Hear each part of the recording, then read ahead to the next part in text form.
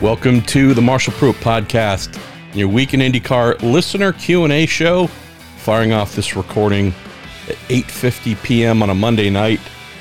My wife is getting some well-deserved rest right now, and when those things happen, usually means it's a perfect window for me to try and capture a podcast. So let's say a very big thank you, as always, to our friend Jerry Sudduth, who puts together the questions for us every week, combs through Twitter, Facebook, I think Reddit still, and compiles his favorite questions, puts them in an order that he thinks would be pleasing for y'all, and fires them on through, groups them, and even has a little red line of death, where the ones that, for whatever reason, he doesn't think would work, well, they don't get the love. So, nonetheless, thanks to Jerry, thanks to y'all for sending in your questions. As always, let's say a huge thank you to Cooper Tires, the Justice Brothers, TorontoMotorsports.com, and Discount Tire for all of their ongoing support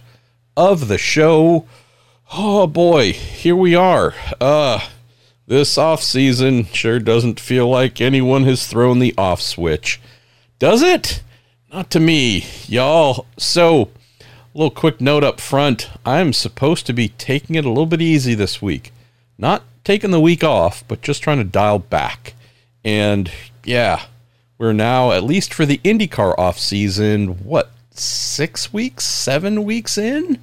And yeah, it hasn't slowed down. Plus, the IMSA season just ended about 2 weeks ago. And so, yeah, going to try and slow down a wee bit here. But we'll see what else folks have in store for us to keep things going. What else? You know, I'll just mention this, and we're going to rock and roll with your questions. Big thanks to the makers of Dragon's Milk, New Holland Brewing Company, and I say thank you to them not because they've contributed anything to the show other than a fine beer, and I think I bought these like maybe 2 years ago, Dragon's Milk Reserve, and saw it earlier today and said I need to put that in the fridge, and I haven't had a let's drink a beer and do a podcast episode in a little while, so decided we're going to do that tonight. Just cracked it open. Oh, that is delightful. And the best part, which I will post with a little show graphic, is thanks to our show partners at TorontoMotorsports.com, makers of mighty fine motor racing memorabilia, at Petit Le Mans. They gave me this cool little Pfaff Motorsports beer koozie. And what is it? Is it a little kind of generic foam one you see? No, it is done like a little Canadian sweater, modeled after the Pfaff Motorsports, that number 9, now former Porsche, but the plaid Porsche team. This is my favorite beer koozie ever. And when you see it, if they have any left, I know you're going to want to buy them because I could not pass this up. So keeping my beer cool. A little bit of Dragon's Milk for this episode.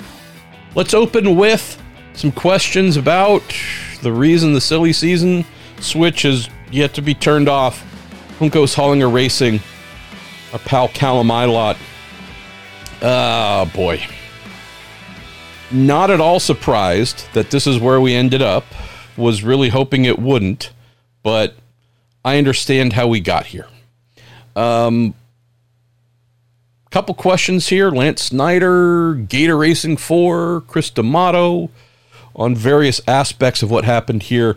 Before we get to that, let me get another sip of this Dragon's Milk Reserve. Why don't we answer the main one that isn't being asked right off the top? Who's replacing Callum? That would be Romain Grosjean. I only know Grosjean to be headed to that 77 Chevy. Little interesting factoid. Who shares a manager? Who are the only 2 IndyCar drivers I know of who share a manager that might be following one another in successive order at a team? Well, that'd be Callum Ilott and Romain Grosjean. Only ever heard super good things about their manager. Never met him, but little interesting factoid. Callum Ilot's manager is also Romain Grosjean's manager. Romain is who I'm looking to be in that car. I know I've told you for about 2 months now that I expected Grosjean to be headed near towards or was under serious consideration for something at Juncos. Know that in the racer mailbag, and maybe here as well, admittedly I don't remember, probably said, hey, I expect Romain to be paired with Callum. Expect Romain to replace Agustin Canapino, because the team was saying, hey, we don't have a budget for him, can't find a budget for him, really struggling. And the belief was, while they couldn't find a budget for Agustin, and they certainly would need a budget in order to run Grosjean being a much higher profile driver internationally, be easier to find the money to run him. Okay, well, they ended up finding the money to continue running Agustin somewhat recently and announced he's staying. Fantastic. Well, that mean the doors closed for Grosjean? It didn't. I still need to do a bit of digging on this item here. Not done by any means. So that means it could be inaccurate. But I've heard a thing or two. Leads me to believe the concept of Grosjean replacing Ilott might not have been something that was just drummed up here in the last week or two. Might have been something that had a bit of a longer runway. Wait until things get confirmed, see if and what the team will say, but Grosjean going to Juncos Hollinger Racing has been the thing that I have been very firm on and of the belief that that was going to happen. Thought it was in Canapino 78 car. It's not the case. Okay. Started looking like there could be a possibility for him to still go to the team, that being in the 77 car.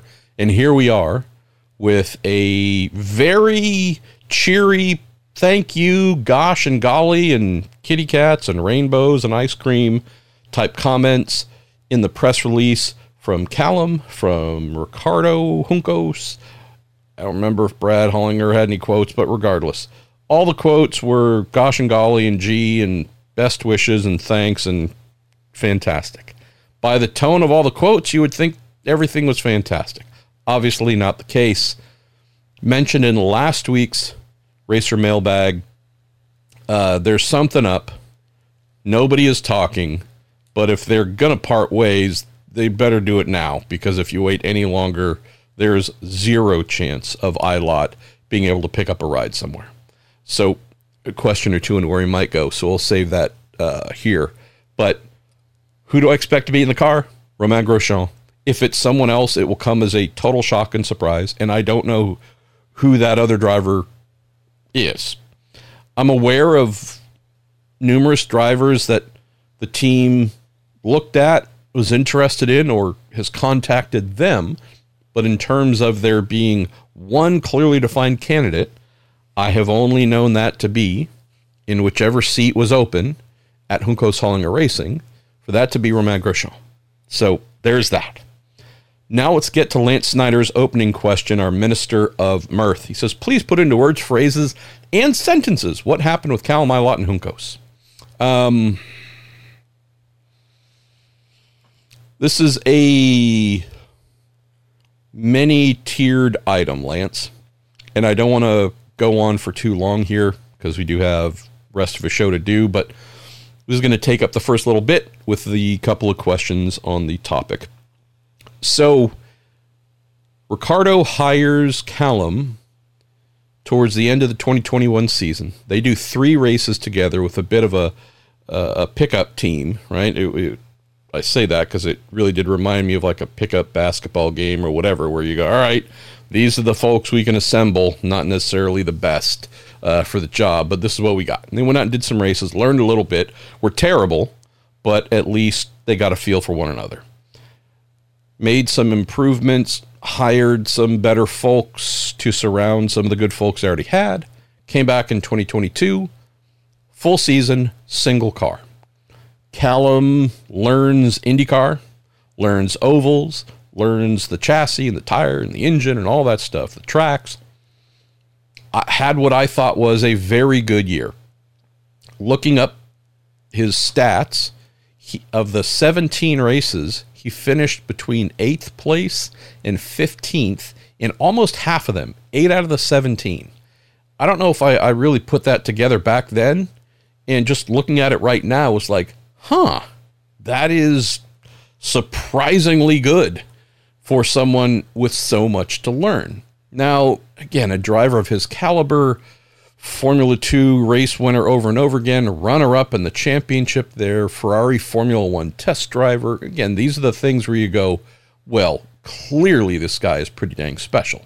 All true, all accurate. Just throwing it out there, though, that actually I should say he finished 8th to 15th in half of the races proper, because I forgot he didn't do the Detroit race. I think hurt his hand, hurt a finger, whatever it was. But yeah, so I know finishing between 8th and 15th isn't exactly a crazy big deal. But for a team that's brand new coming back to IndyCar, was never particularly good beforehand, first full season, rookie driver, rookie to everything, they finished 20th in the standings. And again, that might not sound like much, but I thought there was something really impressive going on there. Wait till they come back for year 2 kind of deal. And indeed, they had a really strong second year together while expanding to 2 cars. Why am I explaining all of that in the what happened between Canapino, between Juncos, between Hollinger, between Eilert? Just need a little bit of context to understand that as a 1-car team, they were really good for all the caveats we should throw in there. Coming back year 2, he's now the unquestioned team leader, super legendary teammate in Argentina, but a rookie to open wheel and all these things here. Callum improves to 16th in the championship, 1 spot behind Graham Rahal, 1 ahead of David Malukas, and this team is still very small, very new, and running a 2-car operation all of a sudden. So for him to have a pair of 5th place finishes, and for him to be especially good on the ovals, where he was pretty terrible as a rookie. I mean, this to me was a really big year for Callum.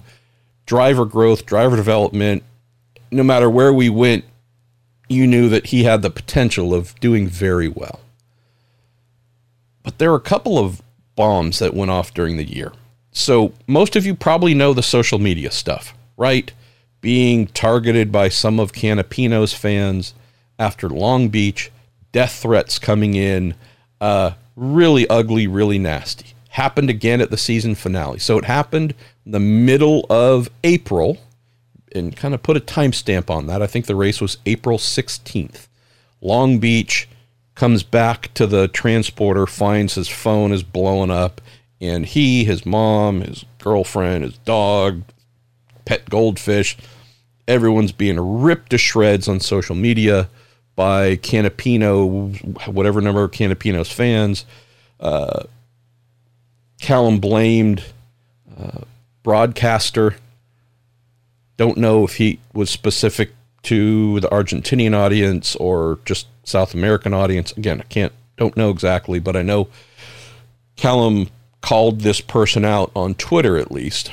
He comes back and finds that basically he's been lit on fire, right? Blamed for everything, blamed for all of Augustine's problems. Augustine ended up crashing in the race after leading a little bit, leading because everybody else pitted and the team kept him out. So did he technically lead the race? Yes. Was it based on merit and passing?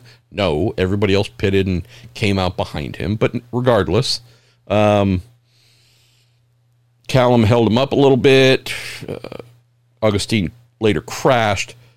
Bottom line was, after the race, whatever number of Augustine's fans, from wherever they were, again, they didn't have to be Argentinian, they could be based anywhere, but whatever number of Augustine's fans went on the absolute attack. And it was bad. It was really bad. So you may know that whole scenario. You may know some of what I'm about to mention as well. You may not. Of the things that I heard and have on very good account, the team didn't really know what to do afterwards. The team was fairly inactive immediately after all this stuff went off. About 24 hours later, IndyCar put out a statement on social media, right? 2 days later, the race was on Sunday, the 16th. On Tuesday, April 18th, Callum's team put out a statement. If we're looking to make, whether it's your driver, your engineer, your truck driver, your PR rep, I don't care who it is. If someone on your team and your family has been under attack, whether it is social media or physically, a group of people going up, trying to menace, harass, beat up whomever, one of your team members, and you see it, what would you do? Would you, 2 days later, say, oh, hey, don't do that? Or do you rush to that person's defense, support? I think the pretty obvious answer is you rush in. If this is truly your brother, your sister, your whomever, if this is part of your team, part of your tribe, you go and fight for them. Fight people off. Protect the person. Whatever it is. That didn't happen. So, left to be roasted, torched, and threatened. Himself, his family, and not from random sources. Your teammates, fans, whomever they were, whatever percentage, could have been 0.1% of his. Again, I don't know. We don't know the exact numbers. We just know that the attacks came in response to what happened and or didn't happen on track between Callum and Augustine. There were no efforts by the team to try and extinguish that fire, support him in any kind of swift or meaningful way. We know this. It's been chronicled. I don't know if I'm revealing anything new, but I did hear that right after, the team was like, I don't know, what do you want us to do? And it's like, you want me to provide you with answers on how to behave and support me? What? This is supposed to be like natural reaction. If you have those feelings, if you see a person, a thing, or whatever, as being worthy of that kind of reaction. And if you don't, if you kind of go, oh, yeah, I see you get beaten up, aren't particularly compelled to step in, be it online or in person, it would lead you to question, hey, am I safe here? Do they have my back? Am I really, truly the heart of this team? Now with a two-car team, again, could lead to questions as to whether that was the case. Last year, for sure. As a one-car team, it was just me and only me. Now, maybe not so much. So just putting yourself in that position, coming out of the April 16 Long Beach Grand Prix, Callum Ilott had a very valid reason to feel like his team did not have his back. We then go in. This is an important sequence that maybe has been overlooked. We know about the second social media attack to close the year, September 10th, Monterey. We'll get into that in just a sec. But the thing I think we really need to look at and not dismiss, two events. The Indy Open Test, April 20th, Indianapolis Motor Speedway. Callum, in his car, his Indy 500 chassis, was, I believe, 31st fastest of the 33 cars at the test. I think the slowest did a 220.1 mile per hour lap. I think the next slowest was like just a tick faster, 220.2, 220.3. Callum was the third slowest, I believe at a 220.9 mile per hour lap. And that wasn't good. There were many cars that were significantly faster. Now, there were only 34 entries for the race, 33 cars at the test. He was 31st of the 33. You might say, well, hey, if you hold station there, you'll make the show, no question. He came out of that test saying, look, y'all, this car, this chassis that's been built, my Indy 500 chassis, this thing is a dog, okay? No blame, no what, just I'm out there doing everything I can to make speed, and we are barely above the bottom of the timesheet.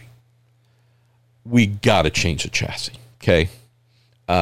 This thing is crazy slow, did not react in any kind of way to get faster when we made changes. This is a slow chassis. Change. Was told, nope. Be just fine. Go and do the Barber race, do the Indy Grand Prix, a little bit of weather to start the week for Indy 500 practice. Practice gets underway, and 34th among the 34 cars running on the opening day of practice, I believe. The next day, I think that was Thursday, 32nd, I think, of the 34, but again, barely so. We're clearly in everyone's favorite expression during IndyCar races, the danger zone. So the guy says, look, we're crazy slow at the test. I'm telling you, I'm doing everything I can. I know y'all are doing everything you can. It's not you. It's not me. The chassis, as we just sometimes see for reasons that defy logic, slow car syndrome, slow chassis syndrome. We got it. Let's acknowledge it, recognize it, and react and change. One thing that Juncos Hollinger Racing is fortunate to have is a lot of cars. Having bought all of Carlin Racing's assets, all their chassis to go with the ones they already had, they got Dallara DW12s on top of Dallara DW12s. Nonetheless, the team said no. Too much work. Isn't required. No. They get into the event, and indeed, everything ILOT had said, it's true. It's real. And then starts a devolving of the relationship. Hey, holy crap. We're now just a couple days away from qualifying, and this thing is as slow as I said. And we've thrown all kinds of stuff at it. We've trimmed it out like you wouldn't believe. I'm taking bigger, because I'm talking to him, and Ricardo as well, throughout the week. Callum saying I'm throwing everything I can at it. I'm taking risks like you. I mean, I am white knuckling things, and you know the car's tracking strange down the straight, and like just the behavior is off. Okay, again, no fingers being pointed. We're here to make the show. We're in jeopardy. Please listen to me. No, car's fine. Be better tomorrow. They go out. Not really. And again, I think on the Thursday, so the day before Fast Friday, when everyone gets the boost, extra boost, and does all their tuning and prep for qualifying over the weekend, they go out and try whatever they try. They did, I think, 7 laps on Friday, early ish. No, again, I apologize, but might have been late. Whatever it was something where you go, oh boy, what are we doing here? Pleaded after the first day, change. No. Pleaded after the second day, change. No. Friday, they went out and did 7 laps or something like that. Car bog slow again. Finally, was there a willful and happy decision to make a change? There was not. Now, I don't have the exact account of what took place. I've heard everything from the wild, crazy, like, no way that actually happened, end to, meh, it was more of just little flappy gums. I've heard from enough folks that there was something more in the middle of frustrations were running super high on Callum's part, and he got into an argument with Ricardo Juncos. Exactly what was said, I can't tell you. Wasn't standing there. But I've heard multiple accounts that everything from put someone else in the car, going to replace you with someone else in the car, I'm not going to drive the car, we're going to park the car. All these things were thrown back and forth. Whether it was the driver saying, I refuse to drive if you don't change the chassis, or the team owner saying, to heck with you, I'm going to put someone else in. It's not the car, it's you. I feel confident in saying there was a heated exchange between the two of them. The heart of the problem was this, and not with the chassis, but with what was going on. So here we are, 5 days or whatever it is after this big explosion at Long Beach, where the team just doesn't support its driver in any reasonable way.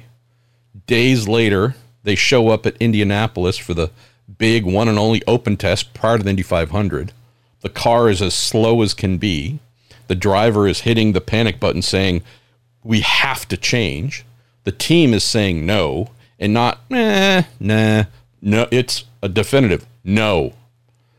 They get into the event. It's just as bad as it was during the test. Just as the things have gone as wrong as the driver said they would. Asking, please, again, make the change. No. Ask again. No.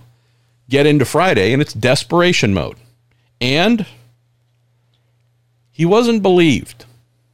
So we go from not being supported in any reasonable way the middle of April to here we are now, the middle-ish of May. Already had a very bad open test. Requests were resoundingly denied. And now all of a sudden we have a guy who is saying, look, the car. And his team just simply isn't believing him. No. Without saying it, whether it was a belief it was him not driving it correctly or just him being overly dramatic, don't know. But there was a belief that you don't believe him. Not making the change.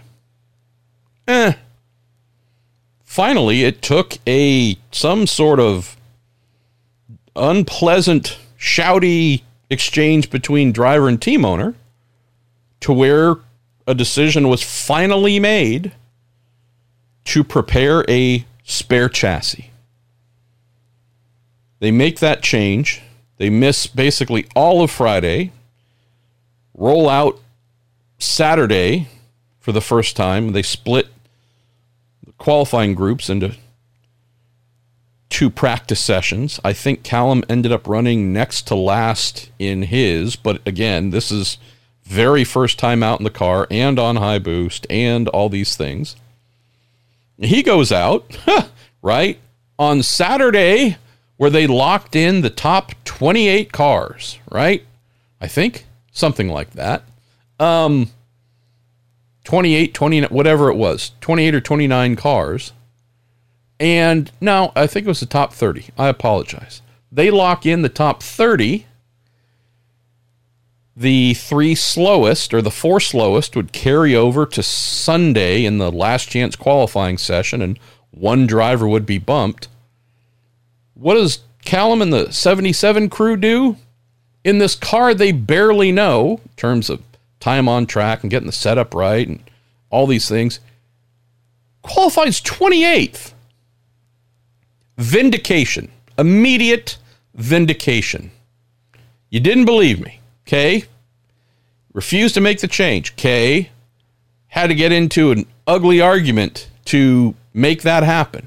And now, here I am, here we are, 28th, locked into the race. Well worth the struggle and anguish and all those things. Augustine, to his great credit, qualified 27th. Granted, he'd been in the same car the whole time, but nonetheless, both Juncos Hollinger racing cars are in the field. He ends up starting 28th, charges to 12th, has an amazing race day, super impressive, finished 9th at Texas, right? And follows that up with a big charge through the field, nearly from the back of the field. I mean, pretty dang close to the back of the field, all the way to 12th. It was an amazing drive. And not only did Callum put in an amazing performance, everybody on his car, from strategy to engineering to changing the tires to fueling the thing, you name it, they all did an amazing job. Also, again, vindicated this. I don't know why they didn't believe him. I don't know why they just chose to ignore and ignore and ignore. Turns out he was right. And I can tell you, I've worked with many drivers throughout my years, back when I was a mechanic, engineer, team manager, whatever. And there are some where you go, okay, yeah, oh, that's what the car's doing. Sure.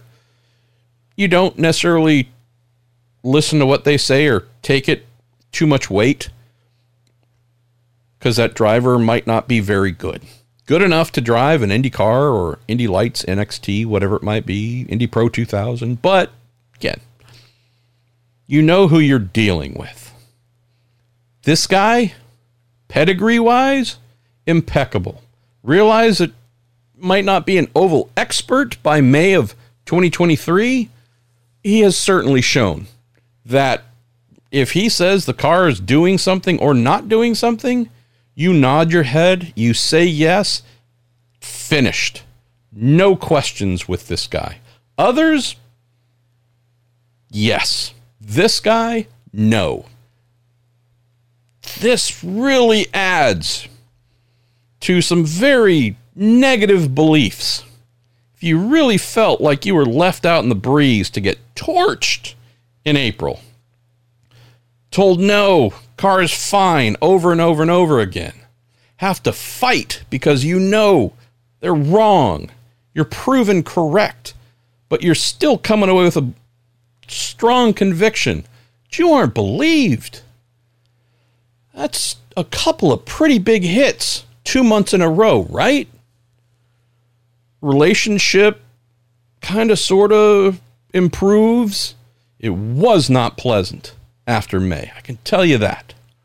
And with some teams sniffing around and, hey, could be interested, this was not a happy place. Nonetheless, they move on.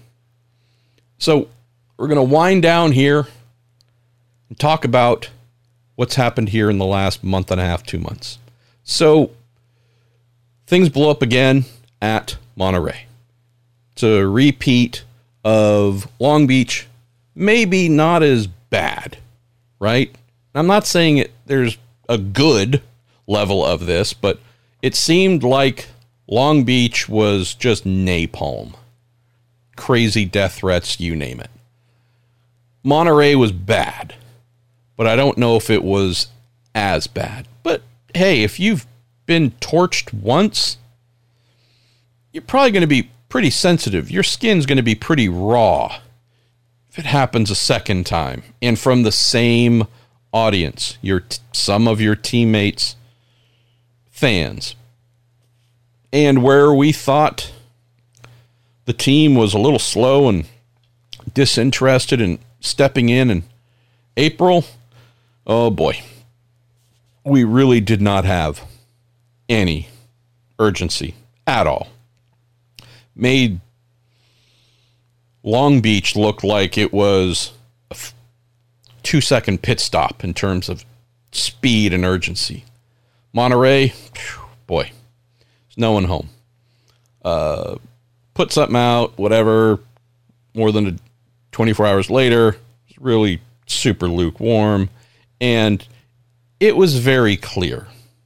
This was well, we better put something out, not oh my goodness, we're concerned about Callum, concerned about his mental well-being, concerned about whatever things that we should. None of that was received from the team's handling of this. You start to hear after the race, hey, boy, was this like, hey, let's all stand around and talk and figure out what happened and get on the same page? No. If anything, I heard it was super frosty. Well, that's not good. You probably wouldn't want that to be how things get handled. And then you hear about Ricardo and Augustine leaving for Argentina almost right away. And then you start hearing about, wow, it sounds like Callum's team owner is kind of sort of torching him at home in the domestic racing media in Argentina. Huh. Wow. We're going hardcore. So I rang Ricardo somewhere week or two after Monterey and said, dude, what is going on? Seeing that Callum's being blamed for this and that and the other. I've watched the in-car footage.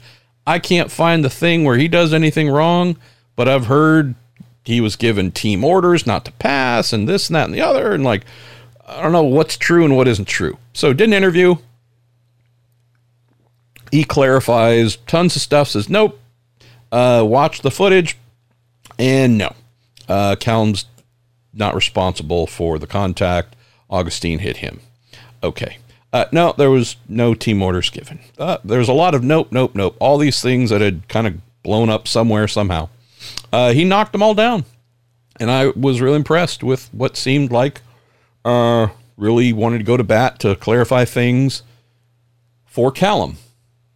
Things then shifted when we got to social media.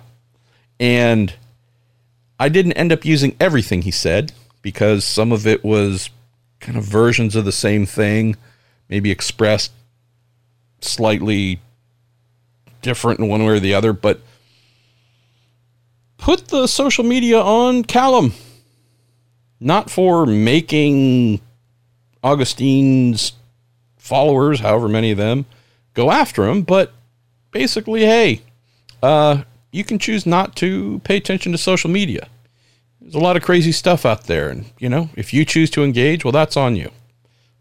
Okay, yeah, you're right, but at the same time, I think most of us would agree, you should be able to live your life and do the things that you might enjoy without having to be attacked, especially repeatedly, not by randos, but like folks associated with your teammate, but okay.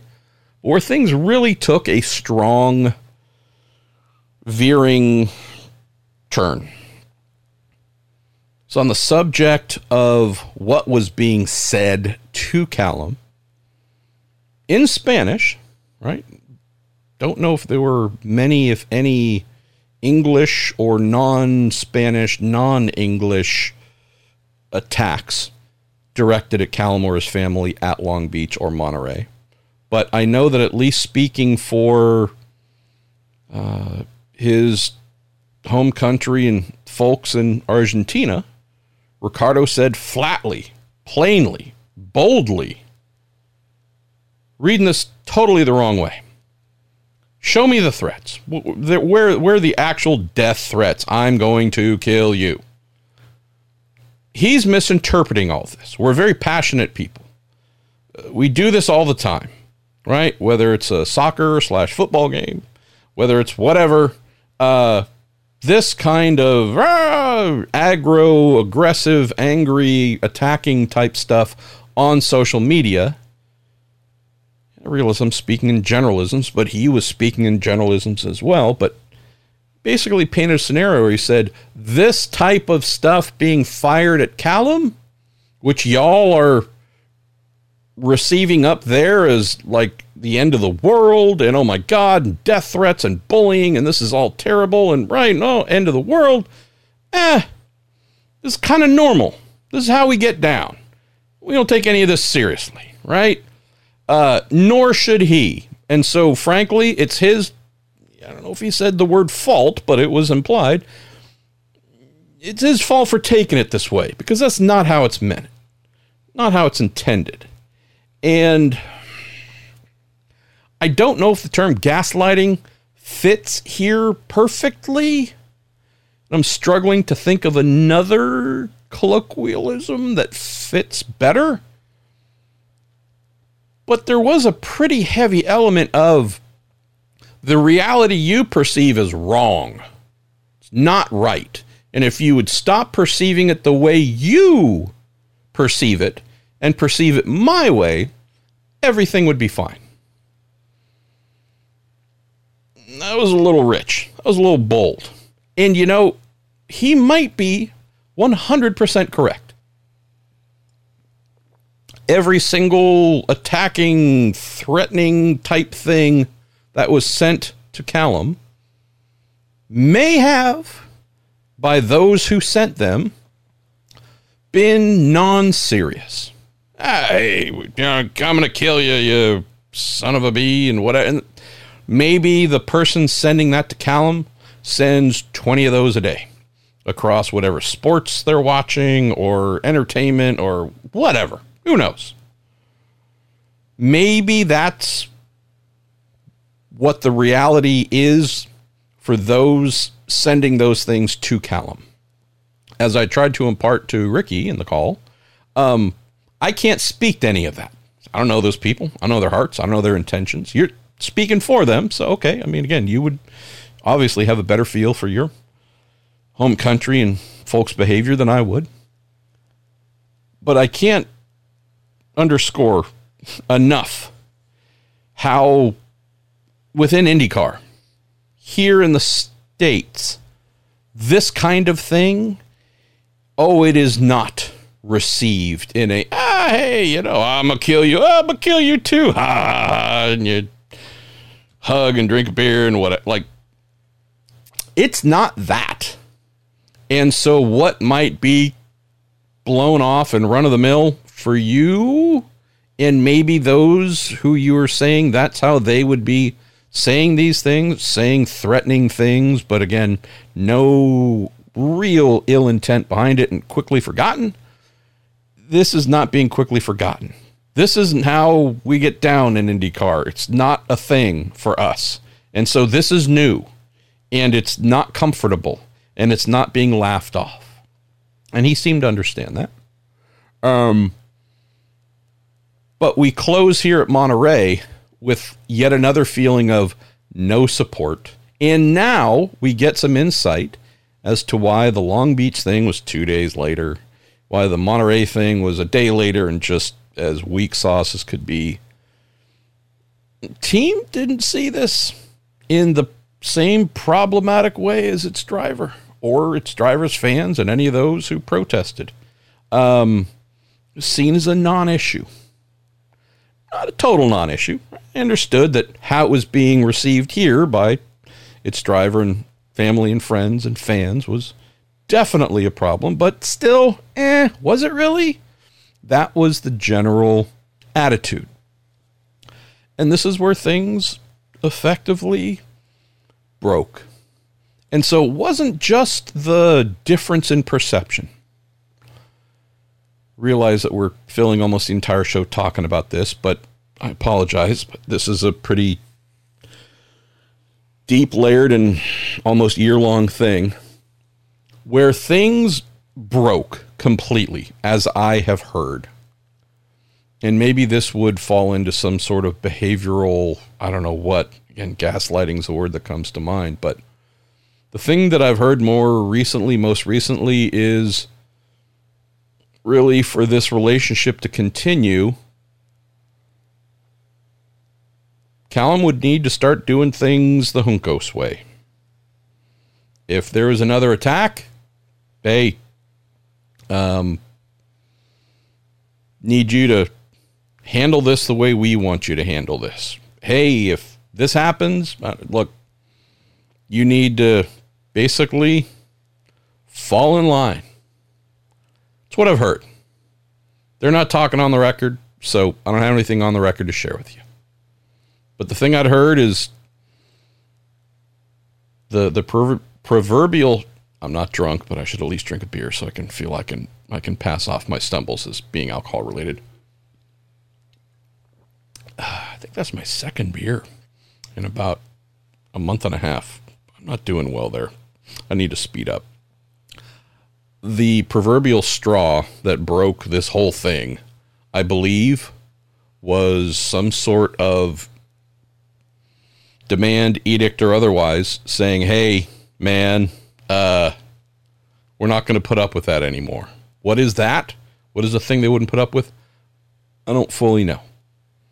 But I know that the team saw a lot of this as unnecessary and just straight up histrionics.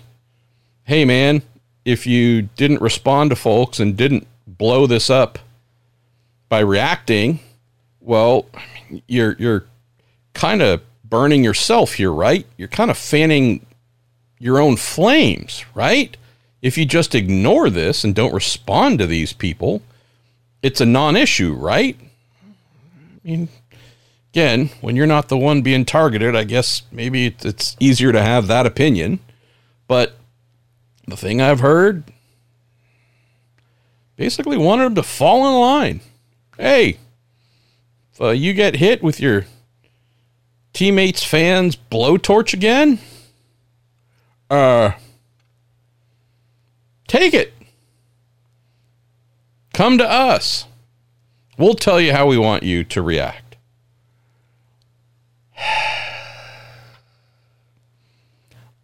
I don't know how many folks, assuming that that's accurate, I don't know how many folks, unless they were truly desperate for income. You know, many of us are. So I'm not saying that like I'm not. But when you're someone as talented as an Ilott, who, I don't know if we'll get to the where might he be driving next year in a moment, but this guy has the kind of skills and reputation to where he can go race in multiple championships. Don't know if it'll be IndyCar next year, but IMSA, WEC, SRO, the guy's going to find work. He'll be paid. No matter whether it's top dollar for F1 or IndyCar level potential, he'll be able to earn an income driving something for someone that far surpasses what any of us make per year. So whether it's his first choice or fifth choice of something to drive, he'll be okay. Knowing that, would you expect someone who's not absolutely desperate for a job to take that, to kind of bend the knee, lower your head, submit? It's what it sounded like to me was being asked of him. And if that's accurate, having gone through all that he went through, it feels like that's a bit too much. So, how did we end up where we ended up? This really does make me sad. This, I think, was a number of folks' favorite little team. Little team that could. Little underdog team. With the little spindly, smiley, somewhat dark cloud British guy. And Canapino, who no one even expected to do anything. And Ricardo and his amazing story. And, right, I hate the fact that it feels like this really cool, amazing thing we had to root for is dead. And for the dumbest of reasons. Instead of just supporting a guy or anybody, in this case, a guy, instead of supporting a guy when he's being beaten up and then just trusting him, believing in him when he says, hey, there's a problem, effectively forcing the guy to have to fight for things to be done correctly and then to be proven right. And you go, why did you make us go through all this? But now you've even further undermined my confidence in y'all. Y'all look at me as some sort of crazy guy you can't trust and who you won't back up in a fight. And then there's another, quote, fight to close the year. And it's not just a case of no support. It's a case of looking around going, where is everybody? And then the team basically says, if this is accurate, you're at fault. You need to stop being the problem. Anything like this happens again, you come to us first. I don't know if that's any element of Stockholm Syndrome or if it's trying to create a Stockholm Syndrome type scenario. Just none of it sounds healthy. So the final thing I'll add here, and again, I apologize because I thought I was going to get through this quickly, but sometimes telling a long story takes a while. This is not the hallmark of a team with the chemistry and the holding each other accountable code that delivers true success. It's really as simple as that. Does that mean they can never be successful? Absolutely not. This was handled terribly by the team over and over and over again. Also, because there's almost never a truly one-sided divorce, Callum wasn't always delightful to deal with. I've heard the word entitled used in reference to him. Difficult at times. Ungrateful is another word that I've heard used. So, am I saying he was just a bundle of perfection and interpersonal magic all year long, and it's all on the Juncos team or Ricardo? And no, absolutely not. The major things that led to this fracturing and the failure in the relationship, I am confident in saying the team bears the vast majority of the responsibility. I hope the team learns from this, conducts itself and behaves in a very different manner going forward. If we go with Romain Grosjean as Callum's replacement, what is Romain coming from? It's coming from 2 years with a very good team where the relationship ended in a very unhappy manner because interpersonal matters, attitudes, problems that were allowed to grow and fester, get to the point to where relationship could not be salvaged, wasn't desired to be salvaged. What just happened at Juncos Hollinger Racing, primarily between Ricardo Juncos and Callum Ilott? Problems that were allowed to fester, came to a point where there was nothing left to salvage in the relationship. So we're going from one guy, came in with great promise, delivered a number of really good results, the best driver the team's ever had, also gave them the best Indy 500 finish they've ever had, and things were not run properly. Behaviors were allowed to go unchecked or be improper, whether it's on the team, the driver, or whatever. This failure didn't happen because of one thing on one day.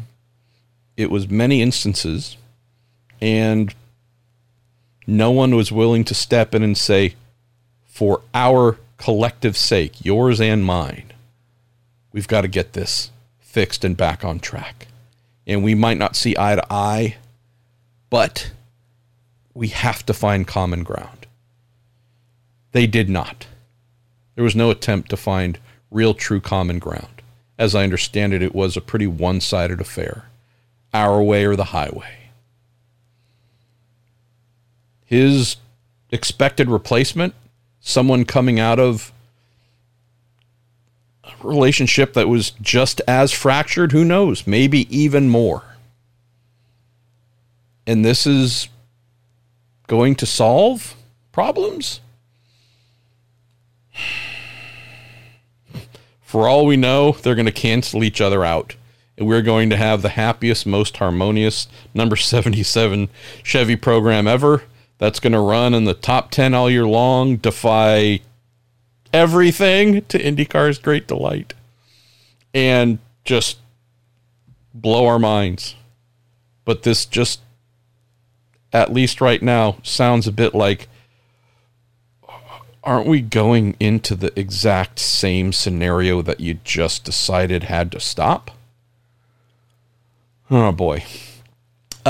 Gator Racing 4. Howdy, MP. Best you and yours. Am I crazy or would Penske be crazy? Not to push. I lot to Foyt. Kid seems like a great future-proofing option for whenever power hangs it up. Yes, for sure. The question here is, where would he go at Foyt, knowing that Foyt needs money for both entries? I mean to say that in like a Foyt needs money. I just mean like, hey, they're known to be a team that receives payment for both entries. Heard it's about, at least this past season, about $2 million for the 14 car, and then not much more than that for the other car. I know that coming out of 2023, the team is certainly looking for lots more funding, and hopefully they all find it and everything will be awesome. It means Callum would be a perfect choice for them. Be a great choice. But they need money to run him. And I don't know where that would come from, since he has none to bring, because he is not a paying driver. Both drivers that Foyt had for 23 brought funding to the program. The only thing I could think of, knowing that they're wanting to develop a third car for 2025, potentially, for Miles Rowe, is would there be an interest, and by they I mean Penske, having Foyt run it, but have it decently staffed by Penske employees, engineers, you name it. Would, in preparation for 2025, Foyt want to get out for X number of races with that third car to try and develop and tune it up a little bit? Have it ready if indeed Miles Rowe is ready to go after one season of Indy NXT. If that would be a yes, I'd think ILOT would be the perfect choice for Penske to put on retainer. Also, hey, if we're going to go test here or there, great. You're in. Need you to race once, twice, however many, you're in. I love the idea.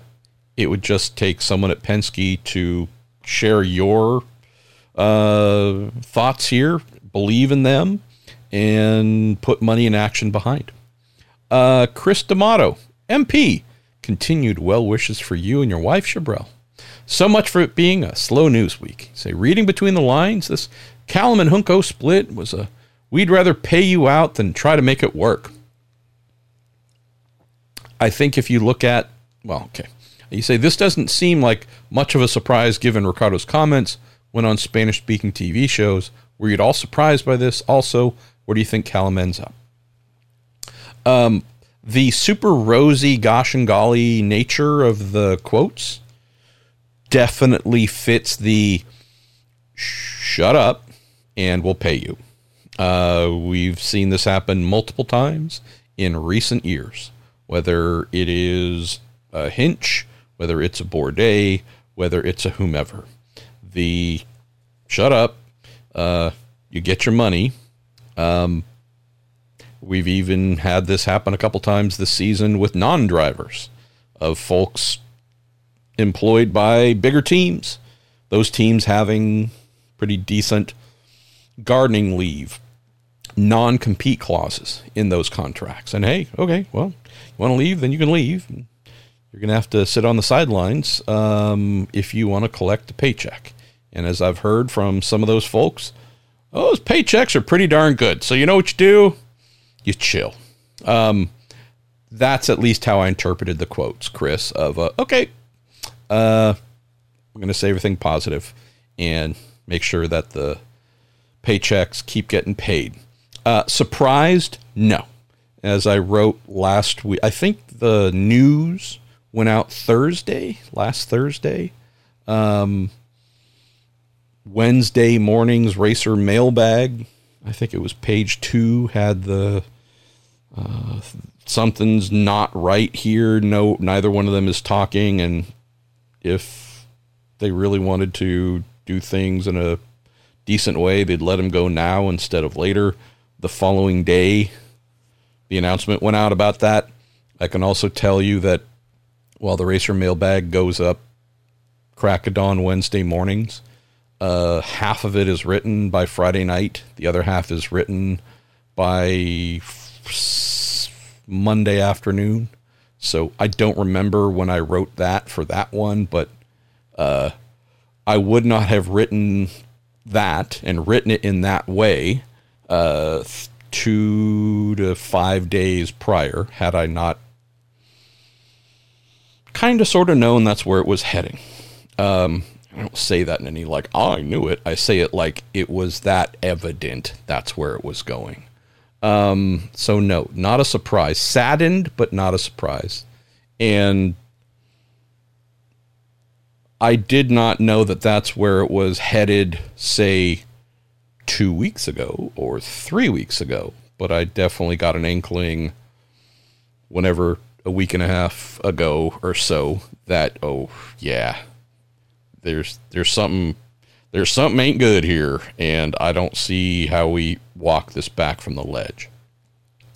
As for where do I think he ends up, which I believe closes the Ilott Juncos loop, mentioned Foyt with the last question here.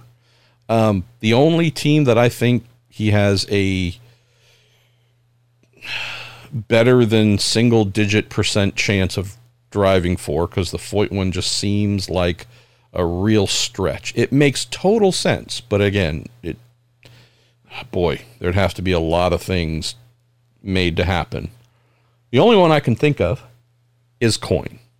I've heard Coyne might have an interest in him. The part that tempers my thoughts on this, one thing. I'm aware of at least 3 drivers with significant budgets to offer. Callum not being a money guy would mean Dale would have to come out of pocket to run him. How much? I don't know. Not sure how many co-entrants he might have. Would that be in the Rick Ware Racing side? We know that they've lost the HMD Motorsports funding, right? But don't know, right? If it's the Rick Ware Racing side, I don't pretend to know what the financial split is between RWR and Dale Coyne Racing, but in theory, that might be the one and only way I could see him having a decent chance of being on the grid.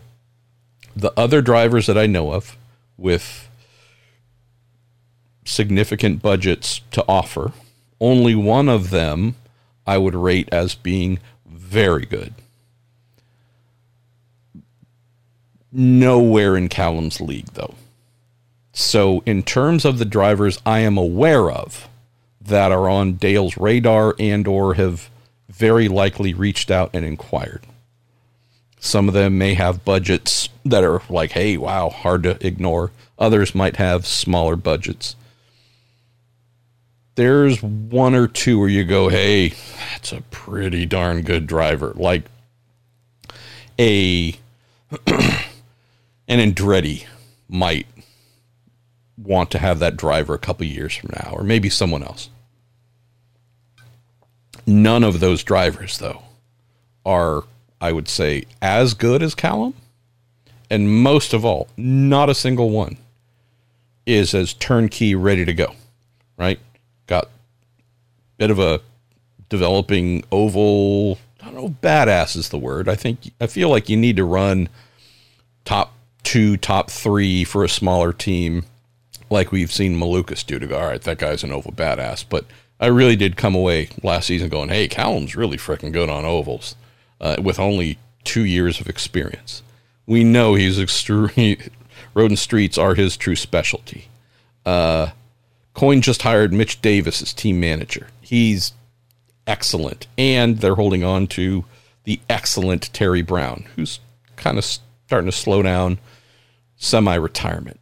But still, if they can build, because they lost a lot of talented people in recent years, bringing Mitch in, folks like working for Mitch. Mitch knows everybody. I have a feeling we're going to hear about some more good people heading to Coyne. I think they're going to start to build up the depth, and their timing stands a bit more, on pit lane a little bit more. If all those things happen,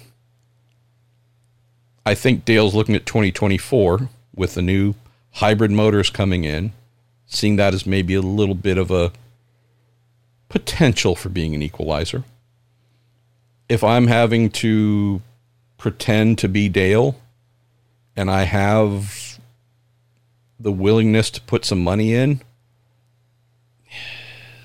Ilot's the only one that I know of that's going to pick up where Malukas left off, and I think go even better.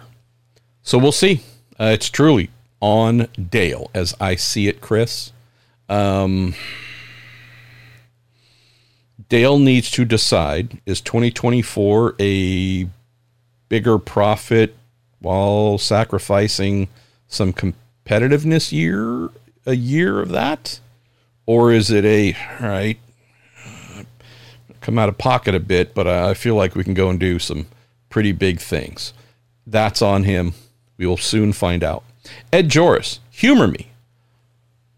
That actually wasn't a command. I read Ed's name, and then I started to read his submission.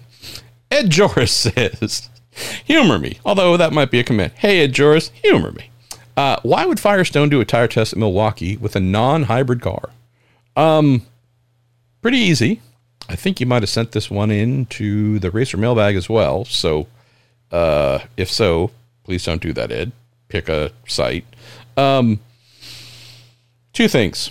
Firestone doesn't own any Indy cars, so all they can do is ask teams to go and test on their behalf, and pay them to do that. But nonetheless, teams do not own hybrid cars at the moment. Any and all hybrid content is owned by the manufacturers / IndyCar.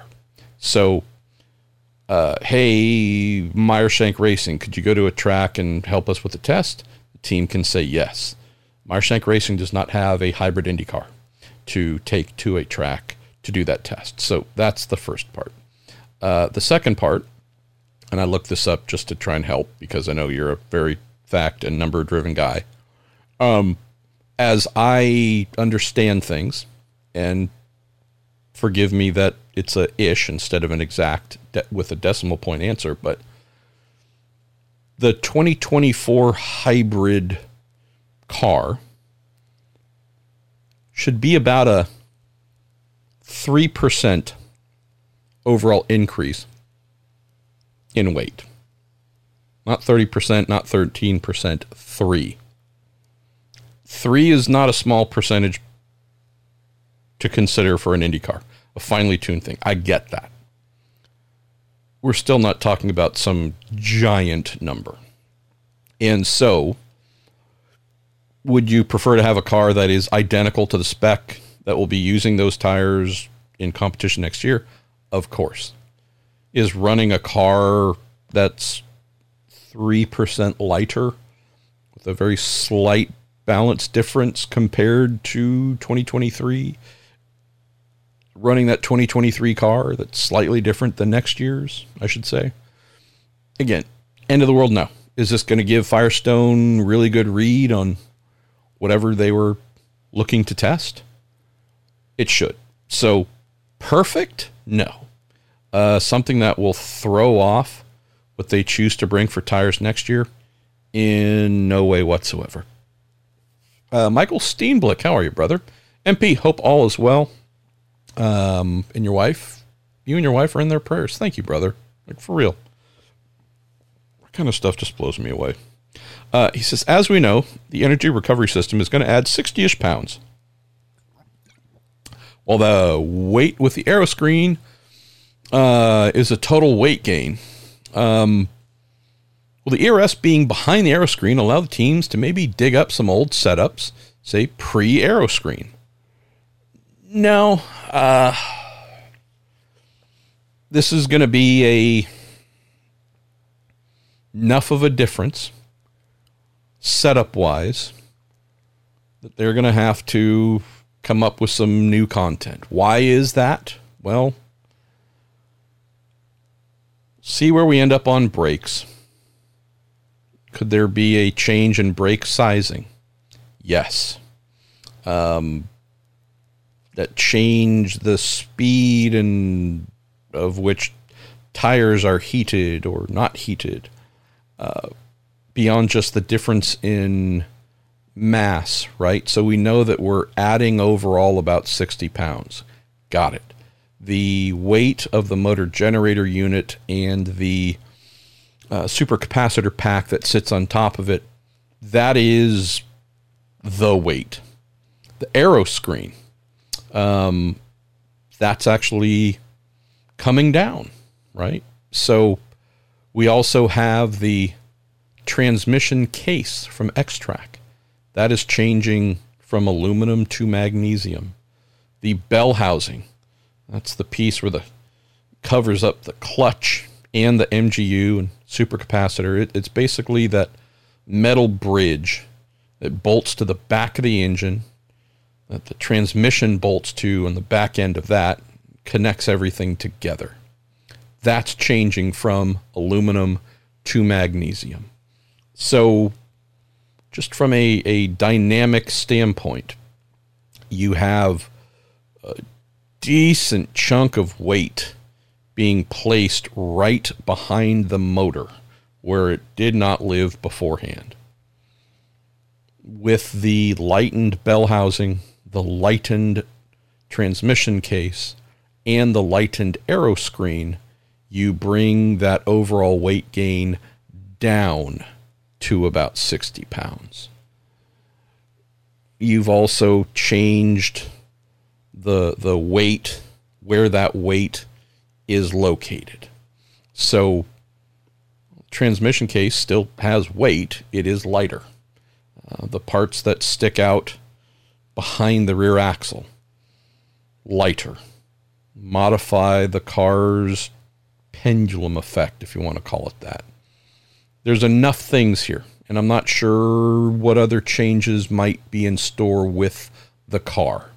Could there be any additional ducting added within the bodywork for cooling of the energy recovery system and the supercapacitor pack? Could there be larger liquid cooling? Again, I'm eager to understand final upgrade kit that each team will need to buy and what exactly is on that list. Again, we know the MGU and the little part that holds on to the juice and sends it away with a super cap, and know of a lot of the things, but I don't know if I know about everything.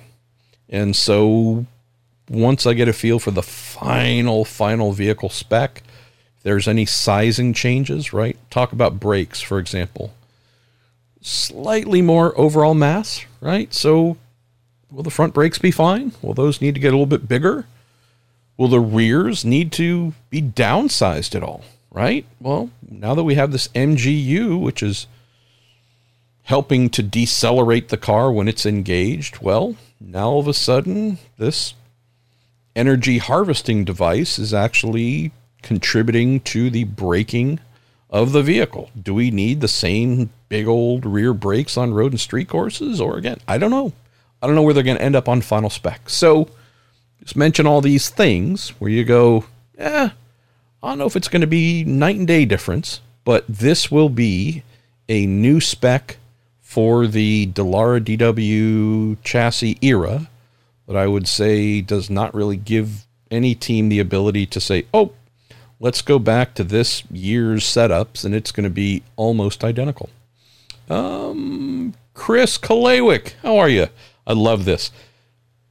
Say, since the season's over, I've got a silly season question of sorts. Let's pretend that all driver deals are erased, and like the NFL draft, teams got to pick a number one driver to carry them into the future based off reverse finishing order. Would a team like Foyt and ECR go for a Dixon or Power who could revolutionize their long-term mechanical processes? Would a Dale Coyne reunite with Palou and go for wins? Let me know your thoughts. I love this question, and I love it because I have actually indeed had thoughts like this. Not as in-depth as yours, but more of a, hey, if drivers coming out of the USF championships or Indy NXT were in a draft, should they be in a draft? I think they should. But I don't necessarily like the reverse. Like, look, if you as an individual can become a champion, knowing that unlike a football team with 53 players or whatever, like I realize that a racing team has many people, but you know, we do look to the kind of mono and womano, and non-binary non-binary to settle the score of who's best and who's not. But I do like the idea of teams having to pick from a draft and associate themselves with, say, the top 20 drivers overall across whichever junior open wheel categories. Don't know if that would work, but I mean, if we had to go reverse order, yeah, for sure, the bottom teams. You know, the funny thing is here, Chris, even though we'd look at a Dixon or a Power, or even a Newgarden, right? Newgarden's still young, but he's a vet.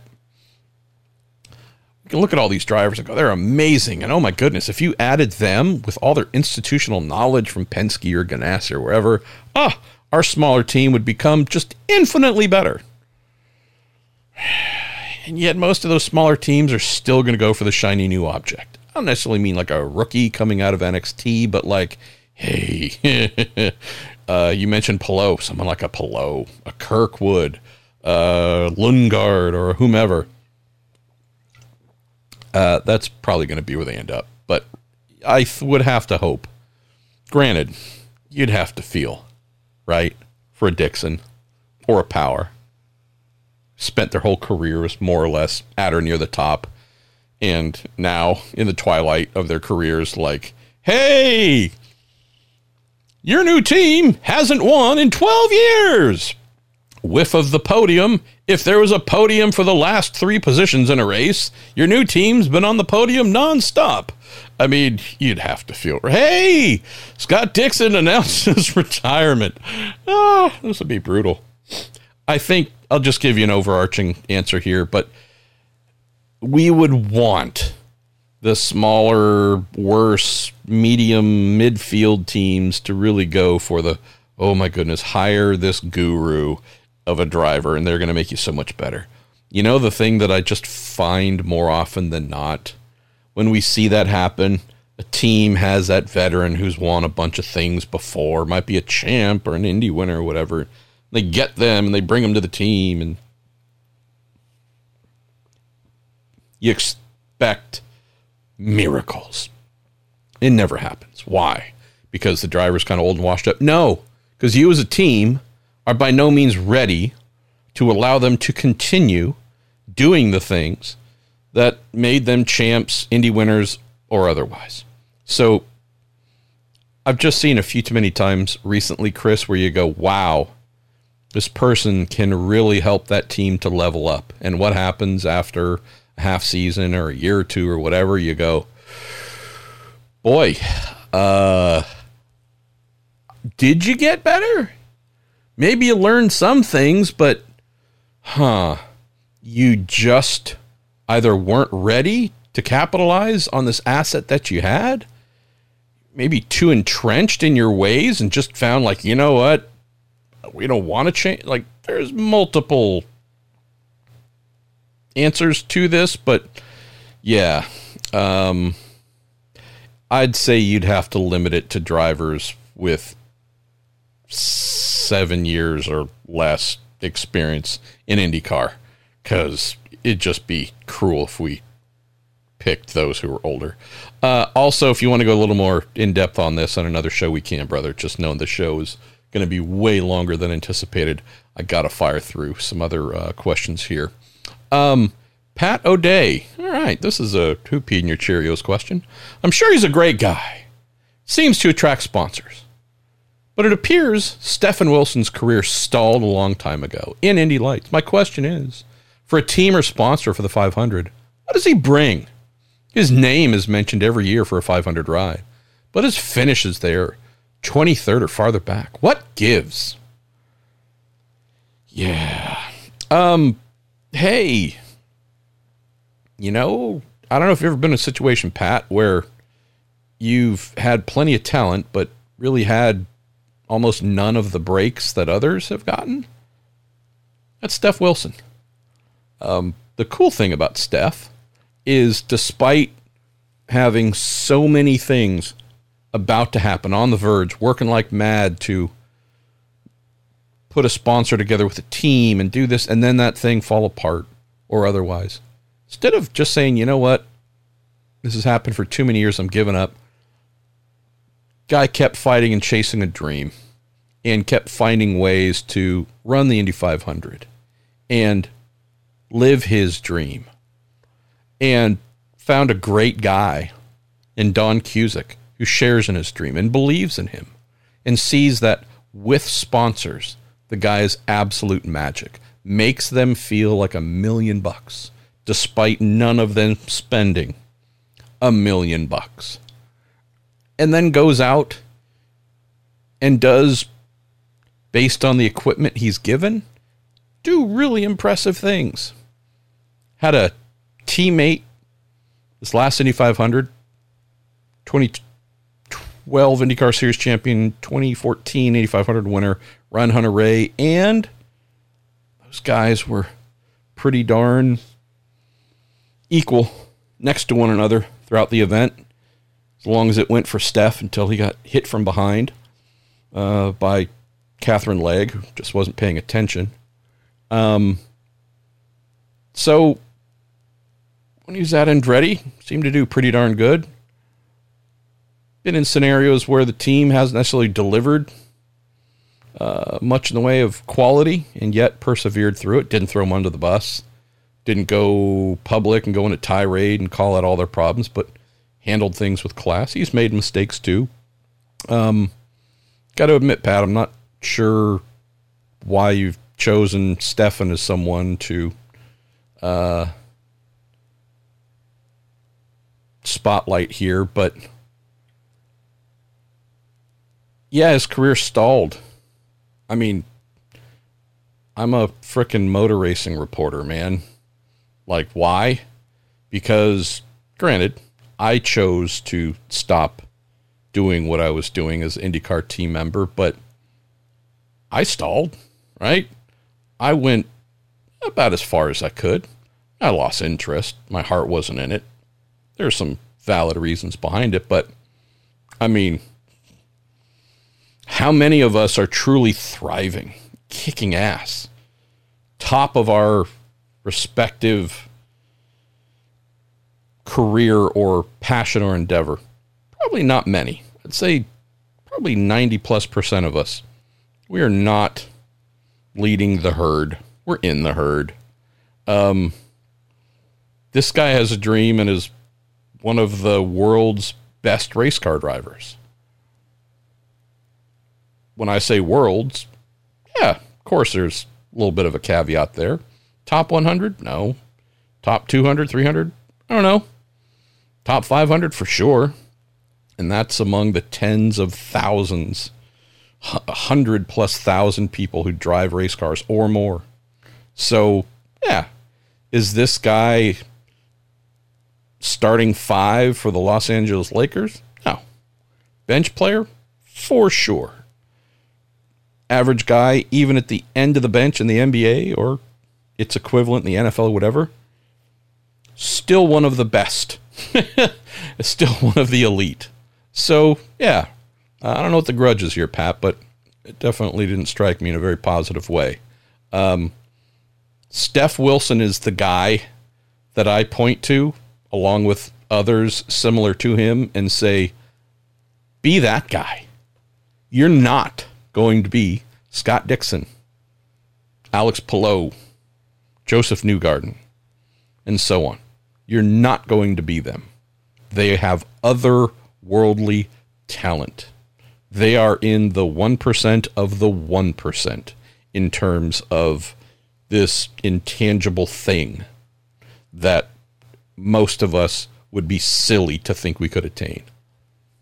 Steph Wilson, immense natural talent, insane work ethic, delightful personality, a spirit that cannot be crushed. And what does the guy do? Puts the God-given talent, the crazy Wilson family work ethic, and his charm, and his belief in himself to work every day.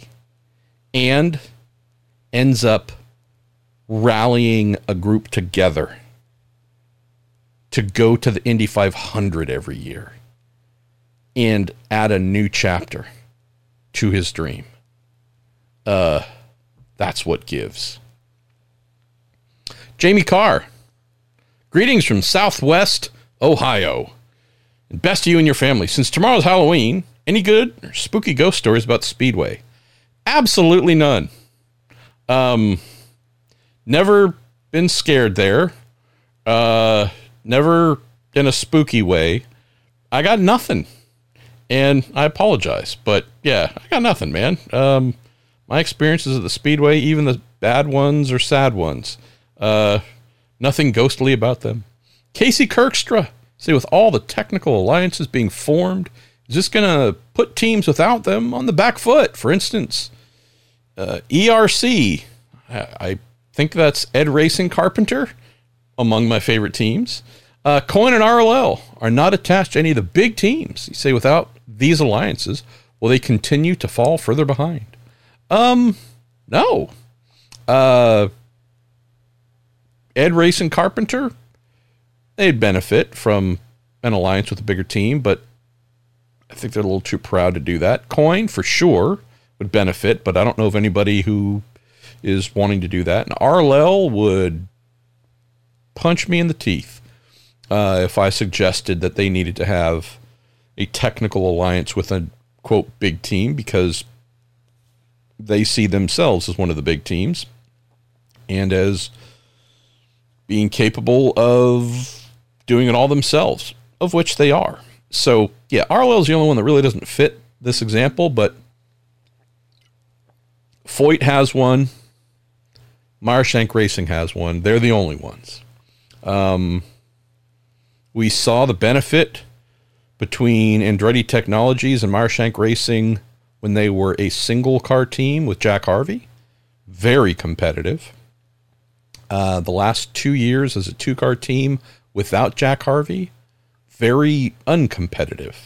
So that they've been on the back foot with a technical alliance, and I don't think you can blame Andretti for that. I think Meyershank Racing has a lot of things they need to do better to get the most out of it. Waiting to see the full fruit of that Penske-Foyt relationship. So we'll have to see if that does indeed move them forward in a serious capacity. Travis Lee. Hey, Marshall, do you think someone with no race car experience but have a chance getting a mechanic job with an Indiana-based team. Been a machinist for 18 years and built engines for high-performance Subarus at a tuner shop for about 7. One of my favorite periods of my life was being associated with Mike Warfield and his GST Motorsports outfit here locally, where we ran my little Scion out of, but first got to know him when he helped tune a little factory Subaru sporty car, WRX STI that I ran. So good on you for building Subi motors. That's awesome. You say, I know if I was given the chance, I'd be great at it, but I feel with no relative experience, I wouldn't even be considered. Couple quick things here, Travis. The first part of I know I'd be great at it, that's a really dangerous viewpoint to express if you do talk to a team. Why?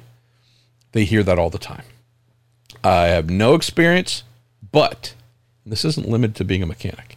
If you let me drive your car, I know that I am the next Max Verstappen. I am the next Joseph Newgarden. Teams have been getting those letters, emails, or in-person messages delivered. You have to kind of modify the driver's name or the whomever's name to the era. Teams have been getting these kinds of things for as long as racing has existed. Yeah, see? Give me a chance, see? And I'll drive the car like the next Ray Haroon, see? I mean, yeah. So I don't doubt your mechanical skills or machining skills. Just for everything I could possibly ask. If you do speak with a team, do not tell them you think you'd be great at it, because they've heard that from every possible angle, and it's pretty much an immediate disqualifier. It puts you in a category of a lot of crazy, unhinged, untethered folks. I'm not saying that they are or were actually crazy or unhinged. They were perceived in that kind of negative light and then dismissed. Could a racing team in Indianapolis, not necessarily IndyCar, be open? Yeah, for sure. You're probably looking at more of a USF Championships level, maybe Indy NXT. Being a race car mechanic might not seem like it if you've been doing something for 18 years as a machinist and building Subi tuner motors for 7. This would be exciting and new to start, but you will then find, hey, you know that kind of repetition thing that I had with my last job that was really getting boring? Guess what? You busting open I'm almost forgetting the engine designation. Is it an EJ22? Anyways, I forget. But you building Subaru motors, probably way more involved and ultimately interesting than yanking the front suspension off of a Tatus USF Championships car or similar.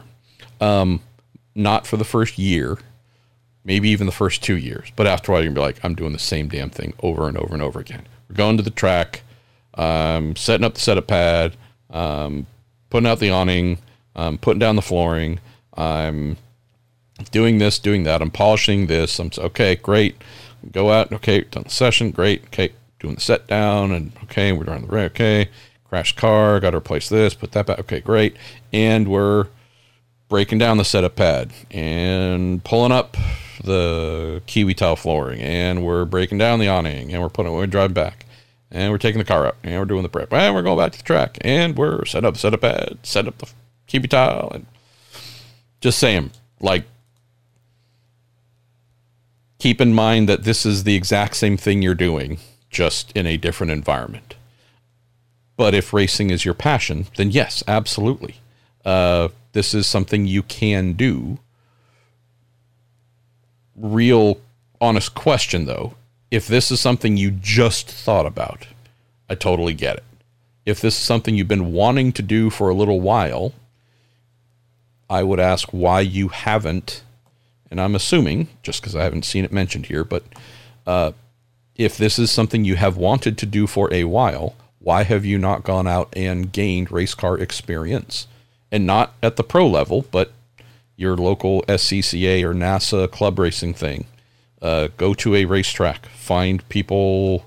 These are just normal human beings running the type of car that interests you. Maybe it's a GT car, maybe, again, who knows?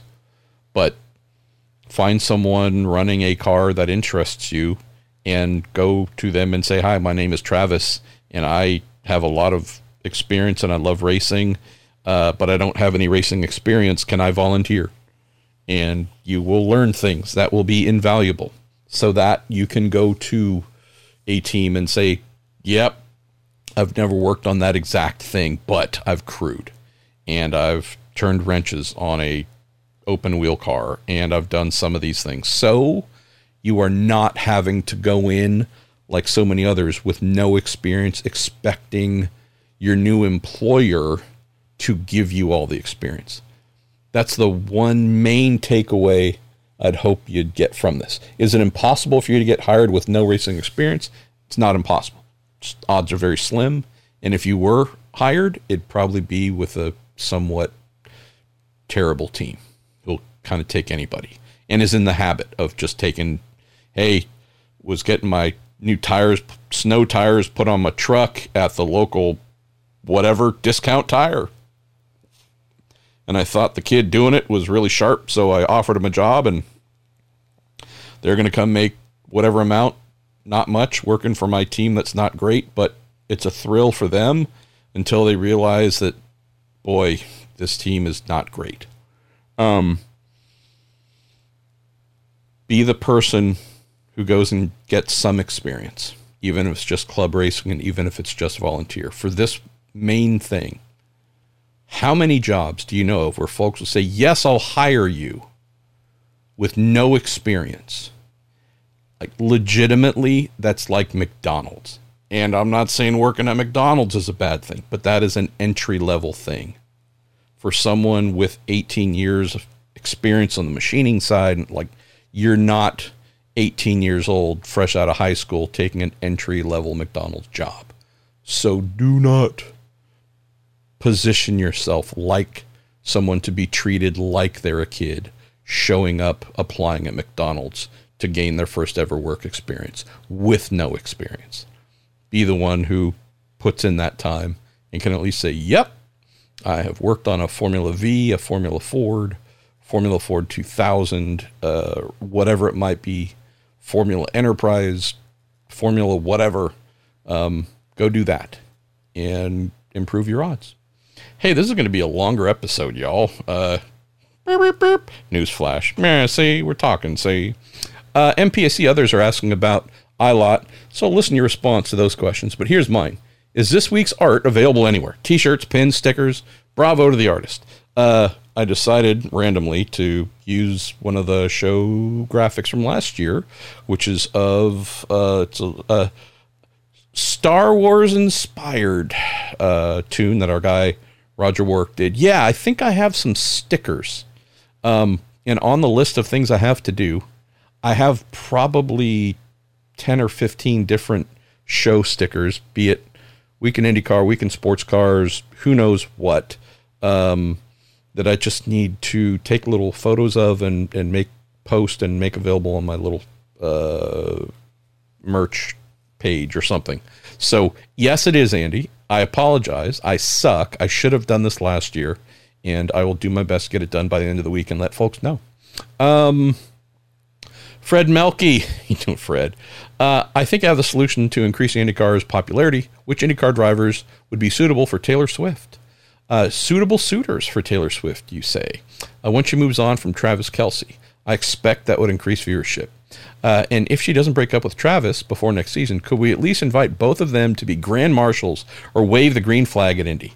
I love the latter. I believe in love. So I wouldn't want to see them break up. So yes to the latter. Gosh,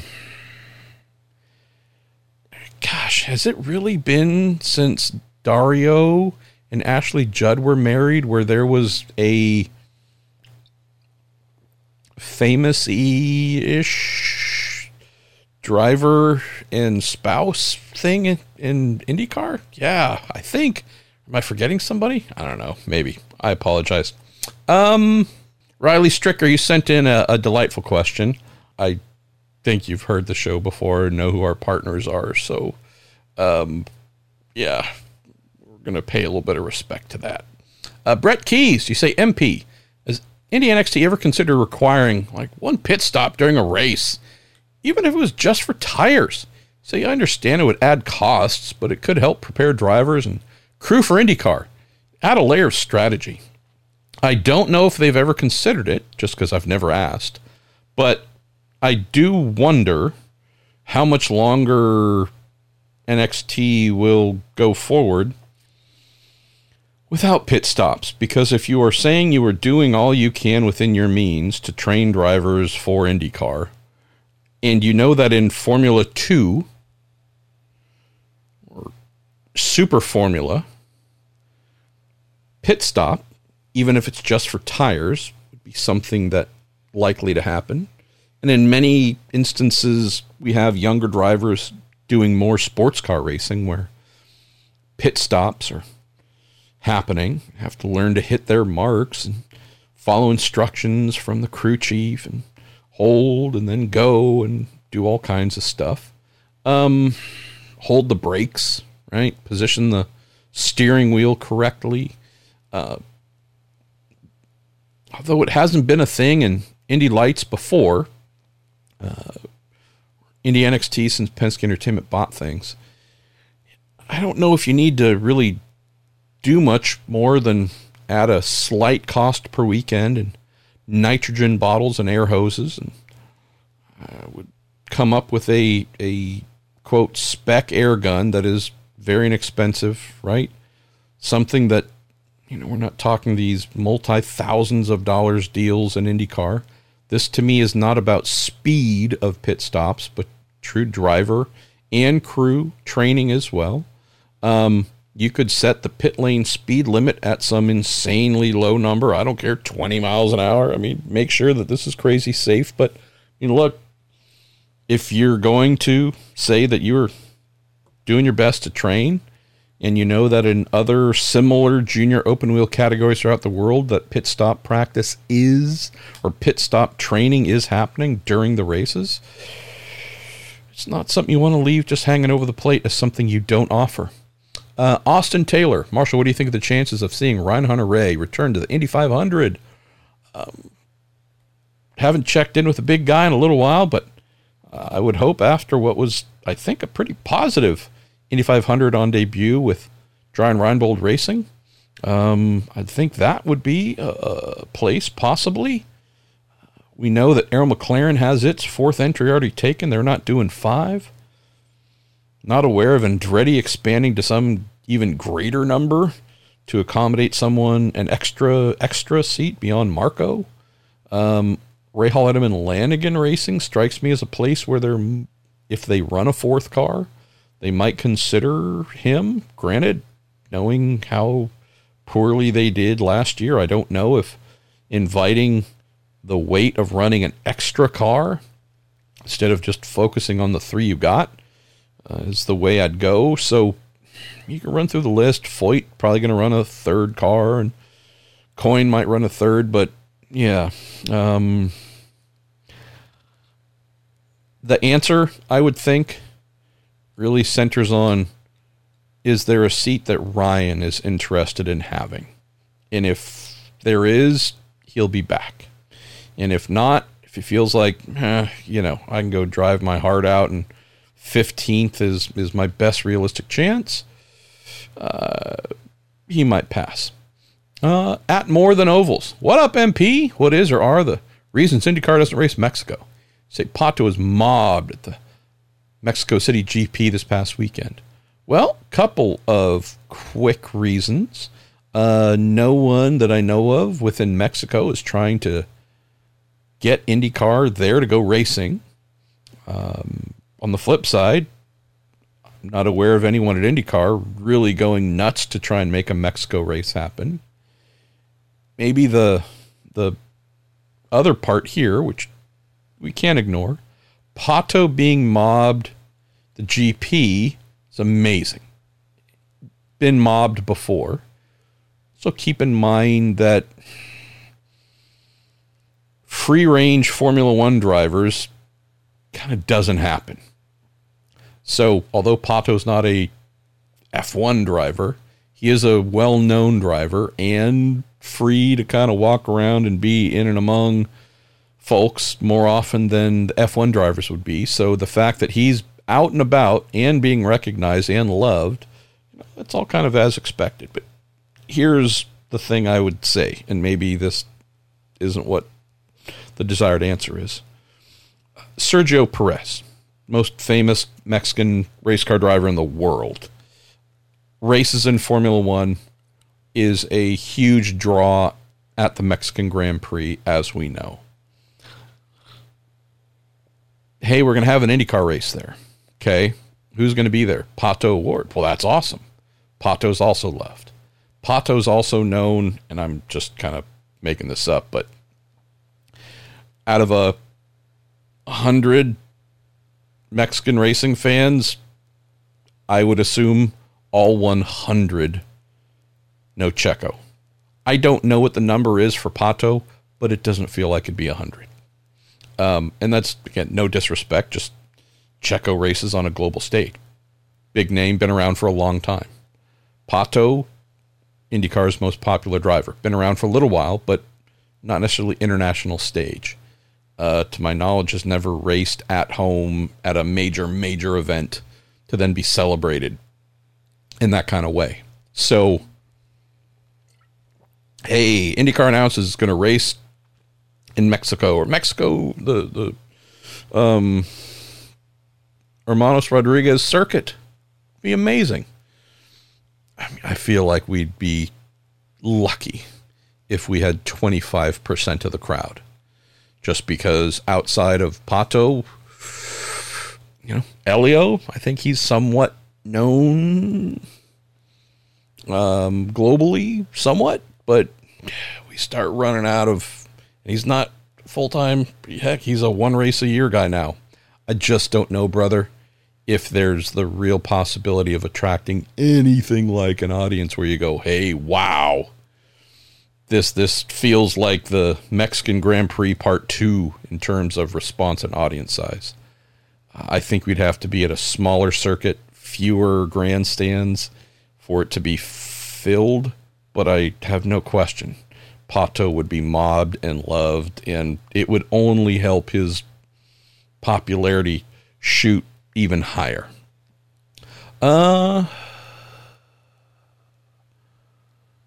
Let's see, no_pack 6718. It's MP, first time asker here. Why is the corner at Road America named Canada Corner?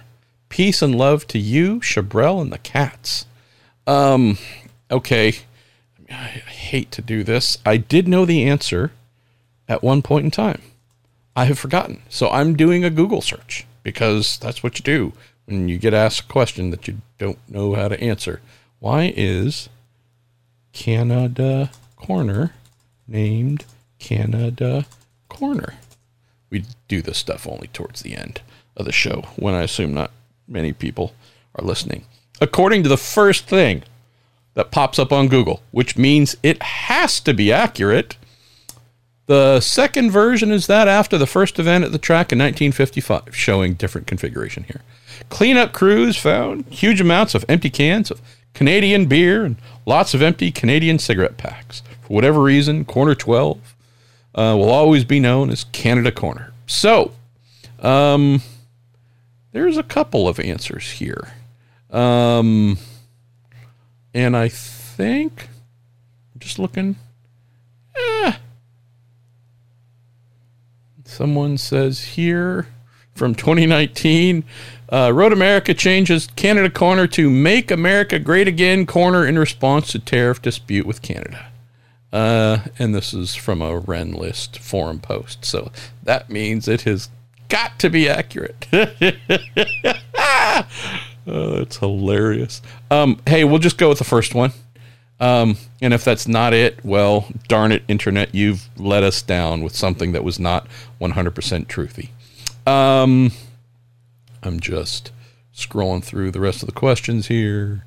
It's either iLot questions or Taylor Swift questions. Y'all are hilarious. Ryan Terpstra, you throw this cryptic one in here. I know the answer, but it's not for me to reveal. You say, congratulations are due. The person who deserves congratulations know who they are, and I'm sure you do too, MP. I do. It's not me, but yeah. All right, final question goes to our pal Darren King. Says, hey, fellow December 7th birthday kid, please tell me why we still qualify on road and street courses differently than ovals. It's nothing but trouble. Drivers always come off the track saying, well, we would have done good if it weren't for so-and-so getting in their way. The solution to road and street course qualifying to me is evident. Do it like we do single car in the ovals. Well, I mean, I hear you, but I don't necessarily hear you, Darren. I am one of those folks who finds it endlessly amusing that since we never have the full field of 24, 27, 28 cars on track at the same time during road and street course qualifying, at most, it's half. 12 to 14 cars. What's the shortest track we go to? I think and I'm talking road and streets, obviously, 1.9-ish miles, 1.8, 1.9, but they're all, 2-ish, 2.2, even more. How do you, when there's just 12 to 14 of you on a track that is, let's just call it on average, 10,000 feet long? How you end up on top of each other all the time? Oh, this guy, I was just starting my run, and good old Charlie and good old Fred, boy, they screwed me. They were slowing down. Or you go, on average, there's 10,000 feet of track. These cars are what? 20 feet long, whatever it is, right? 15, 20 feet long. Come on, man. Do the math. Divide. You go, you should have like a solar system of space to yourself. All it takes, a little bit of communication with your team. Looking at what they call the March of Ants, the track map with the corresponding transponder of all the cars, the little dots marching around the track to go, hey, that's our dot. And there's a bunch of dots in front of us. Well, if there are no dots immediately behind us, why don't you back off a tiny bit? Hey, and give yourself a gap. And not just like a tiny gap, but like a good gap. So if the ones in front of you monkey around a little bit, you still got a gap. I don't know, Darren. So, because this happens, still will happen half the races next year, at least. And people will be pissed off and, that guy over here screwed me and he tried to this and that. And IndyCar, I need you to give him a penalty for obstruction and blocking and blah, blah, blah. Like, it's just hilarious to me. And why would you want to take humor away from motor racing, Darren King? This is the thing I ask you as a fellow Sagittarian, Pearl Harbor Day, day that lives in infamy, birthday brother. Why would you take humor away from IndyCar? Because it needs it sometimes. It needs it right now.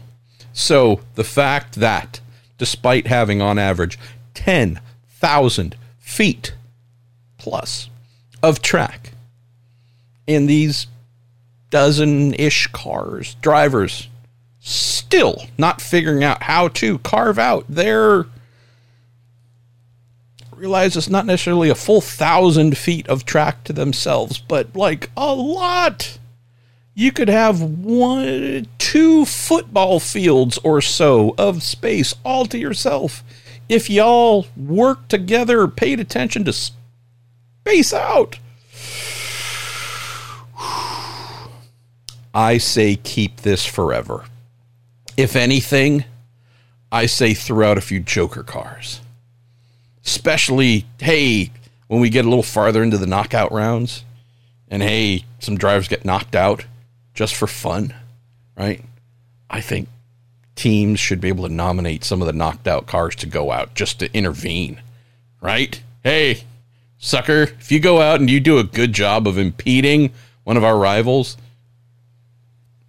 IndyCar will let you start 3 positions farther forward. You do a decent job, you get 2. You do a job between 1 and 0.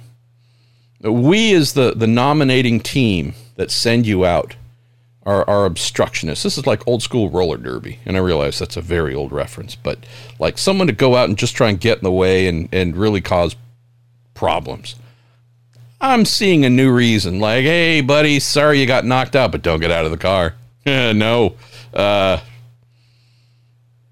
Junko's Hollinger Racing has just nominated you. Could you imagine if Callum's driving for, like, Coyne and gets knocked out, and Juncos nominates him to go out and try and get in the way? I mean, do you do it? Do you actively try and tank someone else's qualifying to help the team that kind of sort of jacked you? Or do you go out and do the opposite? Whomever their big rival is, do you go out and actually try and help that person draft down the long straight and improve their qualifying? Yeah, you're going to be awarded 0 advanced starting spots, but you actually undermined the team that did you dirty. See? This is where my mind is going, Darren. It's probably aided by Dragon's Milk, and it's, what are we at? 11% ABV, not bad. So, yeah, I'm going the opposite direction with you here. I want the opposite.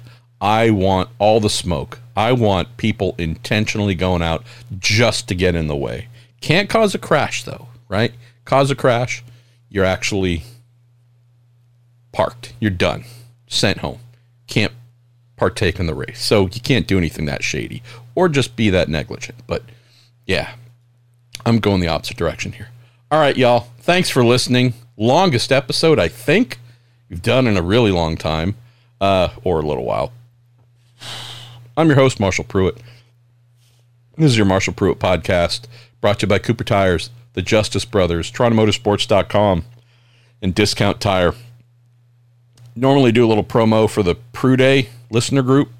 If you have an interest in joining a new family of friends who love racing and talking about it and life, the universe, and everything else, I got to drink more beer. Take a look at the description, the email address to reach out to, get a little automatic response. They'll tell you how to join, and then you got a new family, and treat them well. Believe them. If they have any kind of problems, rally to them. Be the best kind of friend. Be the best kind of racer. Don't abandon them. Don't disbelieve them. That sucks. All right, that's all I got for you. I'm supposed to be chilling this week, so I don't know how many more, quote, new podcasts I'm going to do, but I do endeavor to yank a couple off of my hard drive that I've had sitting for a little while and post. So hopefully, might have as many as 3 to 4 podcasts here to run by the end of the week. Other than that, appreciate y'all. I'll speak to you soon.